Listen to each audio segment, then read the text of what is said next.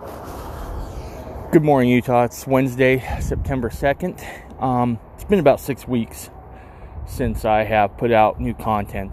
And I want to give a brief explanation on why. My daughter had given birth to my second grandchild, a little baby boy, and he had some health complications, and we had to get out of state pretty quick and get to her.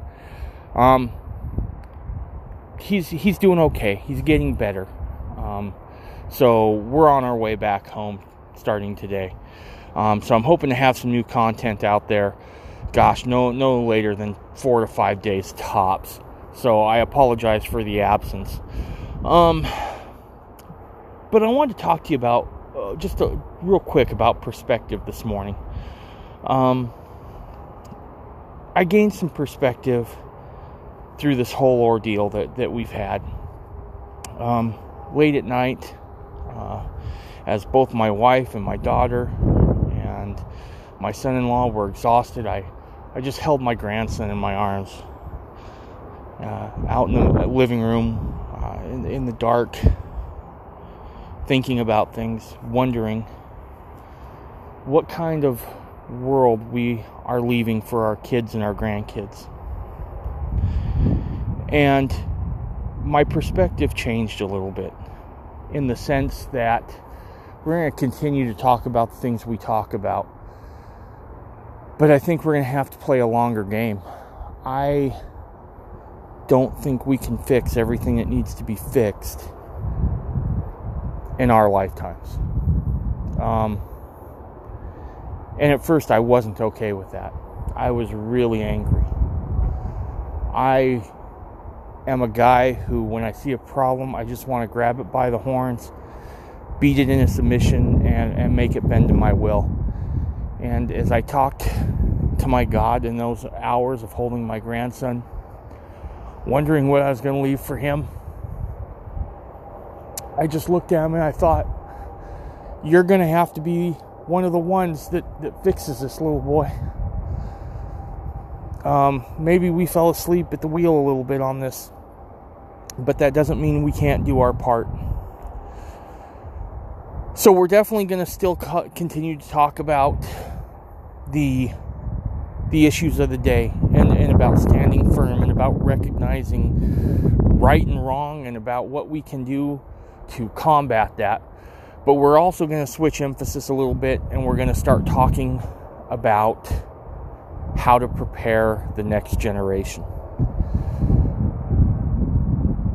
For a long time, I've looked for one person to stand up and be the guy who would lead us out of this.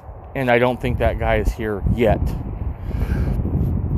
And when I say guy, I'm not talking about the Savior.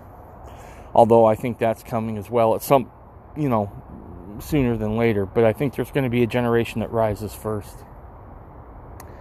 So our emphasis is going to change a little bit to you being prepared, so that you can raise and help this next generation be the patriots that they need to be. So we got some guests coming on that are going to talk about what you can do as an individual, as a family, to prepare, because we're not done with this ride yet. COVID's going to continue to shut things down. I think another shutdown is coming. I think civil unrest is not going anywhere. It's still going to be here, and you're going to need to be prepared. And so I'm having on a guest on my first podcast back that is a emergency prep specialist, to go over things that you can do in your family to help prepare for these times. Because I think we're about to face a whole gamut of problems and issues that you need to be prepared for.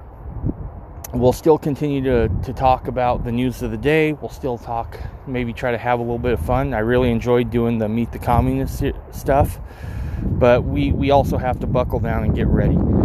And we'll go over more of what we're going to do when I get back and put on some new content, and I'll lay out kind of a vision I have of where we should go and maybe what we could do to not only be individuals but a group of people together, to help each other and to reach out to those who need help.